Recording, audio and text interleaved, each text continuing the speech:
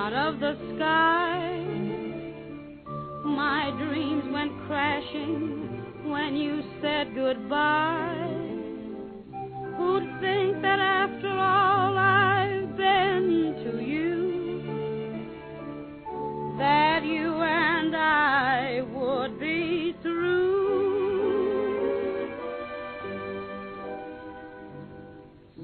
Hello and welcome back to the H.P. Lovecraft Book Club. So let's just jump right in and dig deeper into the fourth volume of the Selected Letters of Lovecraft. So if you've been following us, you know that's what we're doing right now. We're going to have a couple more episodes after this one where we'll finish up the fourth volume of the Selected Letters before getting into the final set of stories, something I'm really excited to get into. But first, we got a few more letters to talk about 50 or so. So in this episode, we'll cover letters from the period of October 1933 to January 1934. We're looking at letters to 11 different correspondents. So a lot of these are just one letter to one person. The largest selection is to Clark Ashton Smith, in which we have 5 letters to him. But it's a wide spread of topics here. So let's just jump in and see where these letters take us, shouldn't we? All right, the first letter we have is a single letter to Elizabeth Tollbridge, dated October 17th. Not much to say about this letter. As you know from previous episodes, one of the issues in his personal life around this time was this broken leg that his aunt had, and he's been, at this point, explaining to Tollbridge that he's walking with her and taking her along on trips to New England, so she's recovering quite nicely. And then he also mentioned something we've talked about before, at least mentioned before, and that's he wrote an article on the impact of the Dutch culture and Dutch civilization on New England history. So that's all to say about that. Not much to Tollbridge in this set. So let's jump into the biggest group of letters we have to any one person in this set, and that's to Clark Ashton Smith. As I recall, we got a wide variety of topics in this set. So the first is his talking a little bit more about his travels in New England. It's autumn, right? So it's something we expect. He often takes a lot of these walking tours of New England towns, or he did in the summer and autumn of while he was living in Providence. And he would often talk about them in his letters. We've seen this dozens and dozens of times here. He does mention finding a new location here, the Thomas Clemens house, which I'm not sure if it's still around or can be visited, but it's something he didn't see before.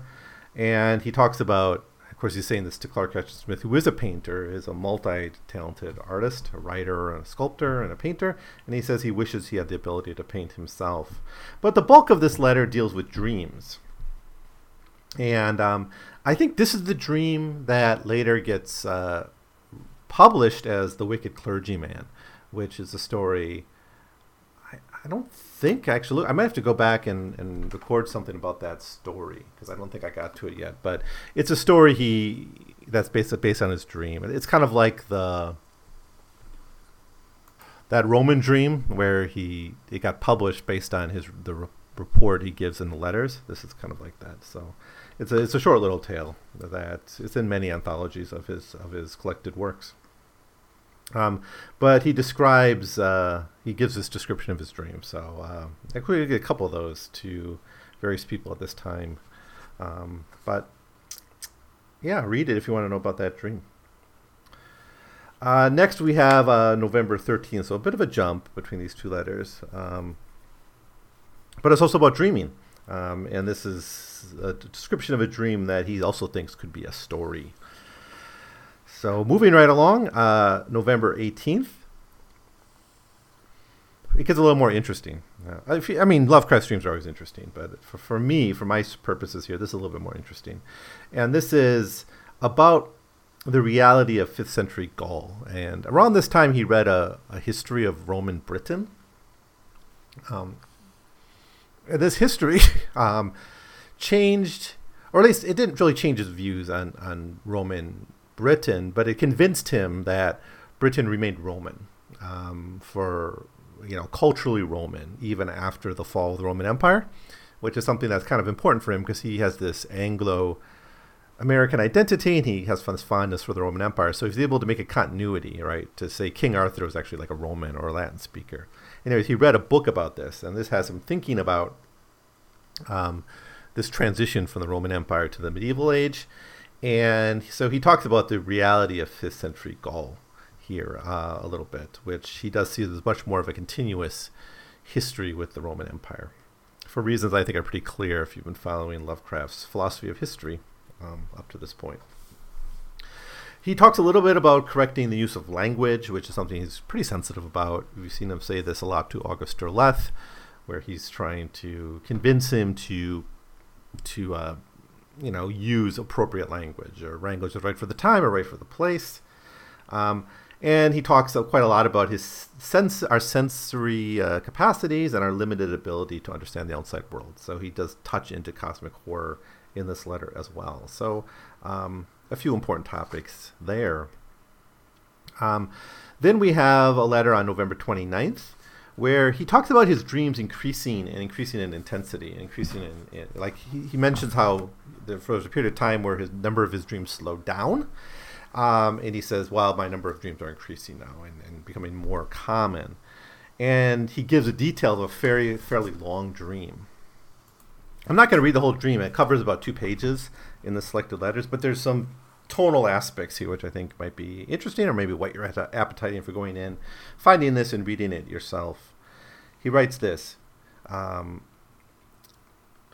Then, although the outlines of the walls remained perfectly clear, my vision began to take in vast vistas of space, represented by aggregations of gigantic cubes scattered along a gulf of violent radiation, whilst my mind began to feel an intolerable consciousness of unrolled eons, as if all the eternity were about to pour its simultaneous burdens onto me. It's impossible to describe such a mixed sensation, and it lacks absolutely the definitiveness and dramatic value needed for fiction. In the dream, I was alarmed and repelled, and I seemed to recognize some known and definite evil, which I cannot recall now. I felt obliged to do something towards stopping this rite, and feigned an illness and a wish to retire. End quote. And then this gets into the little plot of the story, which involves him doing just that, confronting this evil. So it's a good dream to read. So next we have December 13th, 1933, where he talks about the thing on the doorstep. And this is an interesting letter because I don't think it ever happened, but he does talk about the writing of the thing on the doorstep, which is one of his good later stories. It's relatively short. It's a nice quick read. I think many Lovecraft fans know them. It's got that really wonderful start where he's like, I've emptied 4 bowls into my friend, maybe saving the last one for myself. And then he goes in to describe why he killed his friend, who he no longer saw as his friend. And it's a mind-swapping tale like Shadow Out of Time or The Case of Charles Dexter Ward. It's got some parables to it, but it's got some really great body humor. It's a good story. It's the story we'll cover a little bit later on this podcast. But he mentions how he would revise his story and revisions that might be worthy to have in this tale. And then he talks a little bit more about his early fascination with Rome. So that's the 5 letters to Clark Ashton Smith. So quite a lot about dreams here in this section, which is something we haven't seen Lovecraft talk too much about in some of the recent episodes of our exploration into these letters. So next up, Natalie Woolley. So she was another poet in Lovecraft's circle, a more recent correspondent, not like Tollbridge was a poet he's been writing to for a long time. Woolley, another poet, another writer. We have 2 letters to her.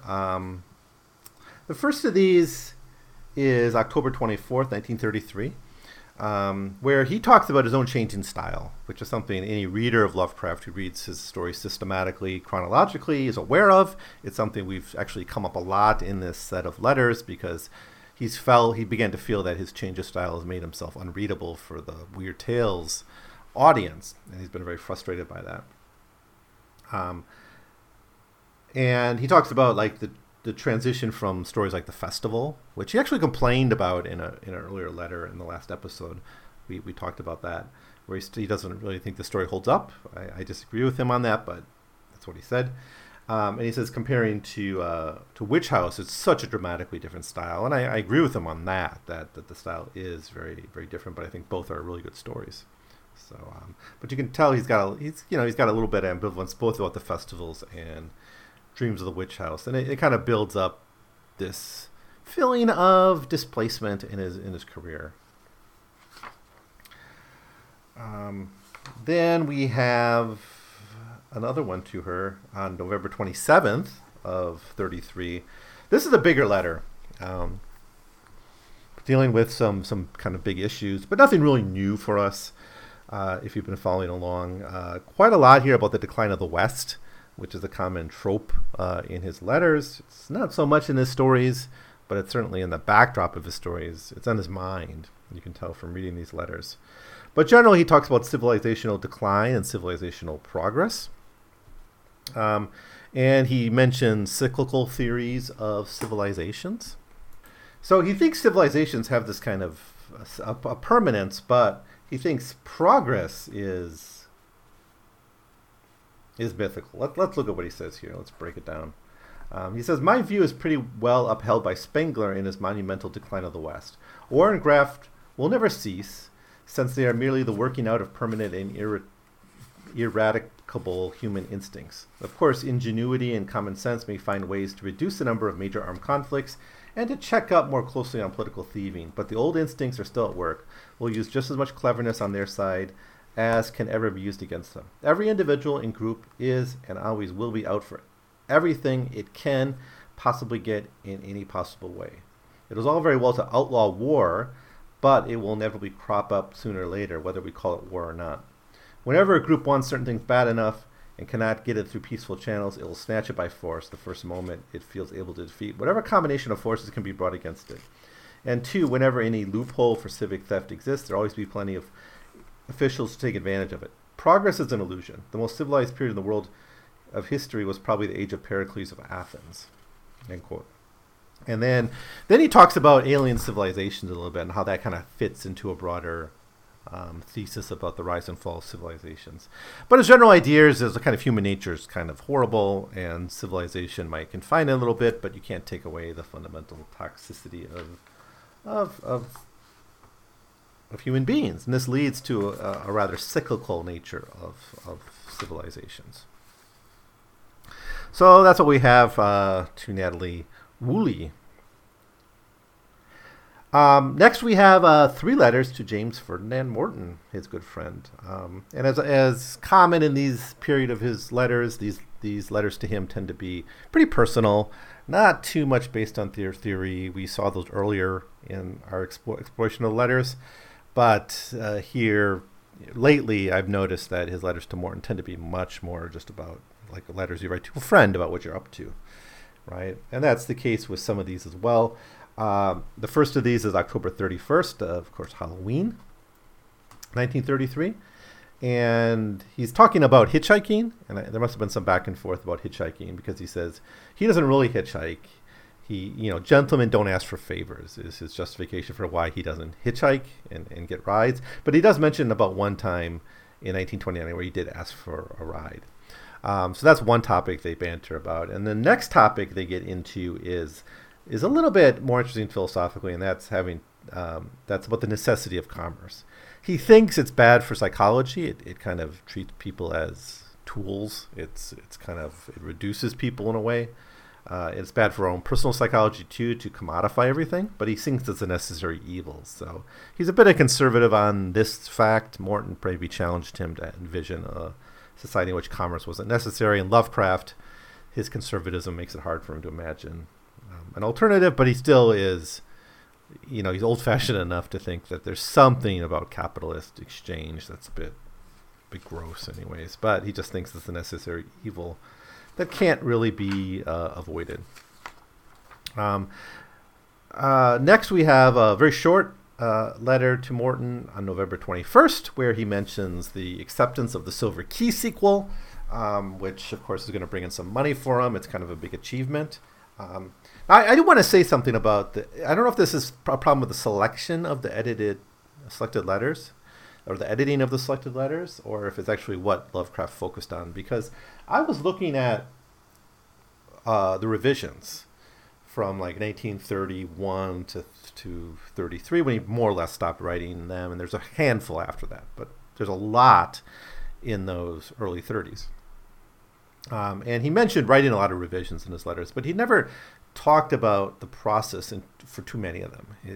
But with the Silver Key, we got a lot of details about how the story was written, sent into Weird Tales, proposed, edited.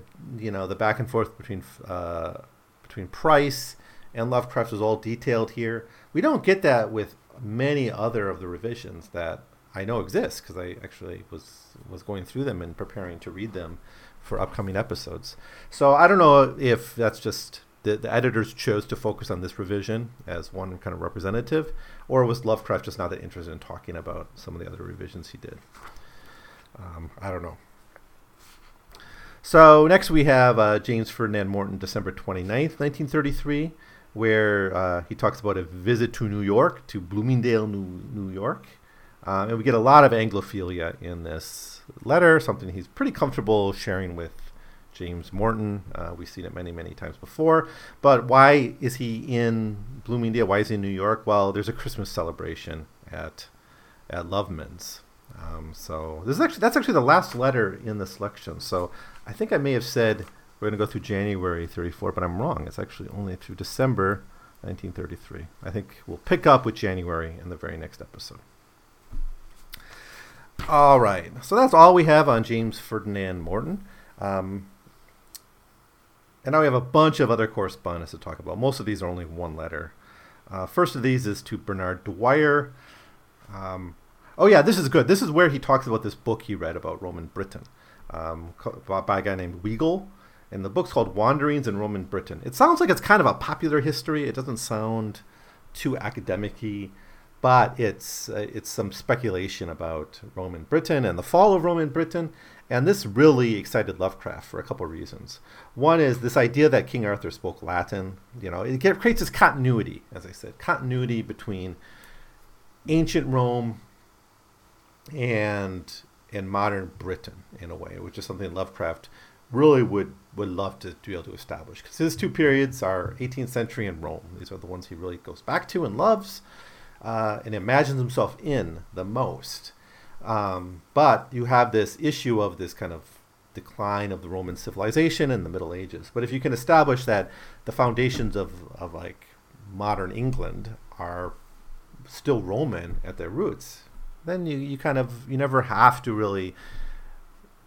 That kind of synthesizes his identity in an interesting way.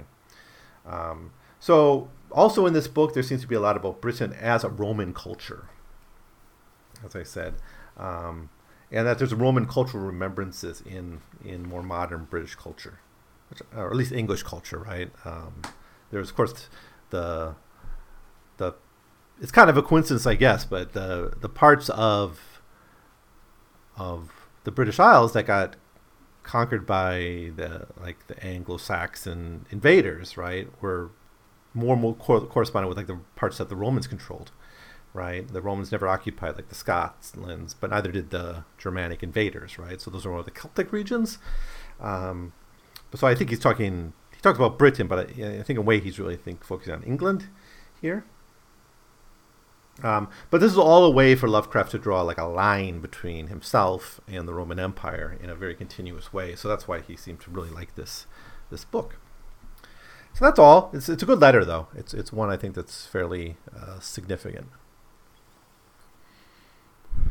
So next we have Robert Bloch. We have two letters to Robert Bloch, one in November and one in December. The one in November is fun. It sees Lovecraft complaining about oratory. And complaining about basically sophism. He thinks oratory lends itself towards sophism and rhetoric, and instead of proper argument. And I think that's not a good thing. So he tends to a preference for written arguments. He likes the text. He thinks it's more conducive to actually seeking out the truth compared to, a conversation with in a group and an oral argument, where you're going to be much more likely to to feed off the crowd's energy or push a particular argument for your own popularity, your own purposes. And he actually then goes into the tricks of the oral debaters, which of course is something I'm sure you would learn a little bit about if you took like a rhetoric class. So that's that. Next, where is it? No, sorry, it's just the one. My notes are wrong. It's actually Robert E. Howard. I must have transposed things. The two Roberts got confused a little bit. Sorry for that. So just the one letter to block. Next. Who's this person? Mate E. Sutton. I couldn't find too much about this woman. It seems to be a wife of a friend or an acquaintance of his. So, anyways, we only have one letter to her in this set. We'll see if she comes up later. It's about his kind of walking tours again in his tours of New England in the autumn, and particularly he talks about discovery of new pathways in his home area, new vistas, new places to discover, which you can imagine Lovecraft getting really, really excited about. That even around Providence, there's always new things to discover, which is probably true of many, many places. But not much to say about this letter, so we'll just move on. Next, we have two letters to Robert E. Howard. And once again, I'll tell you that I'll be saving my more prolonged comments about this letter and the other Robert E. Howard letters till we can really do the back and forth and read the Robert E. Howard letters and the Lovecraft responses and back and forth in a little more detail and a little more systematically. I don't know quite the approach I'm going to do to take that yet. Is there going to be a lot of episodes or a few? Certainly some of these letters you could spend a whole hour-long episode on if you wanted. But anyways, the thing I want to say is the first letter here is really, really quite long. It's it took him 3 or 4 days to write. It's dated November 2nd to 5th, 1933. And I'll just mention some of the topics here. Autumn Wanderings, his dislike of the festival, the story he wrote. Storytelling about witchcrafts and the importance of the story of the nonfiction book, The Witch Cults of Western Europe, which is a book he's by a woman named Murray, who argued that these witch cults were real things. He talks about the completion of The Thing on the Doorstep. And there's a long conversation here about the toxicity that their debate seemed to have gone into and the feeling of by Howard that Lovecraft was being offended, or this, the debate between them over civilization and barbarism was getting kind of nasty and tense. And Lovecraft kind of steps back and says, personal feelings aren't that important in a debate like this. We need to seek objective truth. I don't mean to be, you're my friend. I don't mean to upset you. And so there's it's kind of an apology, if you will, but it's also trying to say, this is what I'm trying to do. I'm not trying to make you mad. We're good friends. It's the kind of apology you may have given at some point when, a conversation with a buddy of yours has gone off the rails. And that's kind of, but there's maybe some philosophy behind here too, where we see Lovecraft saying, what is why are we even doing these letters, right? We're trying to seek truth, and that requires some objectivity and neutrality, and we shouldn't let emotion and passions get involved too much into it.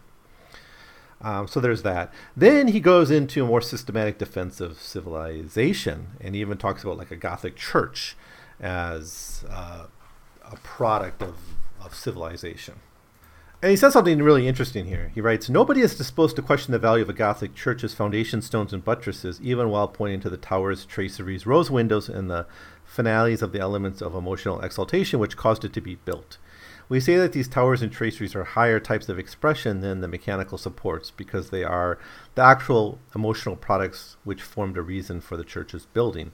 There would be no need for mechanical supports if there were no higher structures to support," end quote. Now this, I think, is working for him as a metaphor for civilization, right? That you have the foundational elements of the civilization, which, of course, you need to have the culture, but the culture is the whole reason for having that foundation of a civilization in its first place, right?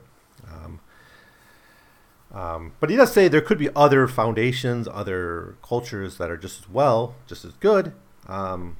He writes, do not, where is it? I take it for granted that an equally high standard of order, courage, endurance, etc. must be cultivated. Without the latter qualities, no nation can long be worthy of respect, whether it's mental or artistic heights. And that's another common thing he often will say, is that all these cultures have their own peaks and valleys, if you will. But he does get into quite a lot here about the nature of high human development and how it requires civilization, which of course is the heart, I think, of his argument with Howard. Then he gets into what he thinks is the best political system for the world, and he says maybe kind of an elected sort of fascism would be best. We've seen him talk about this before. Who's voting, and what would that even look like? It's not entirely clear to me, but he's still thinking this machine age requires some sort of fascism to organize it and to prevent it from being just a vulgar technocracy. He also talks a little bit about creativity and what he thinks is the best foundation for creativity, and again, it's civilization. So that's that. Then we have a December 17th letter to Robert E. Howard, where I'm not going to say much about this because it goes through Lovecraft's ancestry again, which is a thing he's done many, many times in his letters. And it doesn't really interest me that much, but it interests Lovecraft quite a lot, and it was something that many of the people he wrote seem to have been interested in because they bore with him as he did this. All right, next, I guess this is the last really significant letter in this set that I need to talk about, and that's to J. Vernon Shea, dated November 8th. Now, we've been seeing in the last couple episodes that there's been a growing conversation about fascism, right, and about race between Lovecraft and Shea. And it went back, there's a lot of Lovecraft's responses are long, which suggests that Vernon Shea was making fairly systematic responses to some of what he's saying about his feelings about Hitler, right? Remember in the last episode, I think we talked about where how Lovecraft went through what he thinks Hitler's program is and what he thinks is good about it. And he basically approves of most of the program. So he says some pretty horrible things in this letter. This conversation is kind of off the rails, I think, but it's here, and I guess it's important to at least acknowledge and look at. First, he goes into a long rant about Jewish control of advertising and how they control the narrative of culture through advertising. He doesn't really provide too much evidence of this. He just sort of says, well, if you don't see it, it's because it's all kind of behind the scenes anyways. That's what I really mean by control. So it's kind of it falls into CT. It's way too close to conspiracy theory and the vulgar anti-Semitism that we're seeing in this period of world history. Then he goes into the feeling, like what's it like to feel. This is also kind of really gross. He talks about that feeling of losing one's home because of immigration. Right? These people coming in, and by their very presence, they're taking away my home. Right? This is very much like it's almost like the Trump phenomenon, right? Like it's more the American thing. I think there's for the Nazis, who a lot of this conversation began with a conversation about the rise of Hitler. The Jews were in Europe for hundreds of years, right? So they weren't recent immigrants into the region. So that, Europeans kind of approached the problem a little bit differently. Americans at the time were having a lot of immigration at the turn of the century from many different cultures, mostly European, but from different parts of Europe with different religious traditions and different values, and you had large Jewish immigration. And you could feel in a lifetime, I guess, the changing of the neighborhood or the changing of local cultures. But Lovecraft kind of veers really. What I'm trying to say here is Lovecraft's really veering into a kind of make America great again sort of argument about, where's my country sort of going. I guess that's the South Park one version of that, right? Where's my country going? He gets into that, and he talks about how language is a part of it. And if you remember back to some of his letters, that he wrote from New York, he would talk about how he would hear other languages being spoken and how horrifying it was for him. So this is kind of a low point, another low point in Lovecraft's letters, and they tend to be to this young man, J. Vernon Shea, for whatever reason. Again, I would love to have the Shea letters to Lovecraft to know how he was responding, because Lovecraft keeps digging this hole deeper and deeper. Anyways, another issue in this letter that I think is kind of relevant is he goes back to an issue he talked with Shea before, and that's about pacifism. And he just thinks pacifism is silly and it's a failure. And all you need to do is look at the history of destroyed civilizations, the history of forgotten civilizations, and no, pacifism is no way to protect one culture, and it doesn't work, right? Which, you know, some truth to that, I think. Then he gets into what he thinks sees as the coming war. Of course, in 1933, it's not that hard to imagine a coming war. There's already a lot of violence in East Asia, growing tension between Japan and the United States, and the rise of the Nazis in Europe lead to a growing sense that there's tension. But so he thinks it's happening, but he also says the primary duty of a group, of a civilization, of a society is to defend itself. And so it's kind of an argument against fascism. That's all I want to say about it. All right, so that's a kind of a good letter to read if you want to kind of follow this debate. I think it's the most interesting conversation Lovecraft's having at this time in the letters. It's also one of the more ugly aspects. So next we have Richard L.A. Morse, November 14th. Much more quiet letter where he talks about the New England autonomous countryside and his own preparations for a winter hibernation. So not much to say about that. And we'll end this episode, which is turning out to be nice and short, thankfully, with a couple letters to Farnsworth Rice. The first on November 14th was about the submission of the Silver Key sequel, and an explanation of who wrote what. Basically, he says, like, I did most of the prose is mine, but the big ideas, especially the mathematical schema in that story, comes from Price. So he is kind of acknowledging a mixed authorship here in that letter.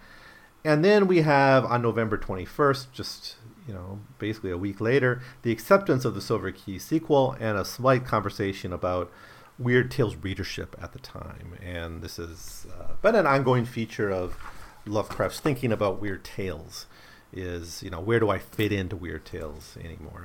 Do I even have a place in it? All right, so that's it. Like I said, a short episode, but so much repetition in these letters that I think sometimes it's fine just to move on when it's time to move on. But I still have 2 more episodes that I want to use to explore the rest of the letters. Not quite 40, but a few less than that, so still enough to fill out 2 full episodes. Now, the next episode will cover specifically January 1934 to April 1934.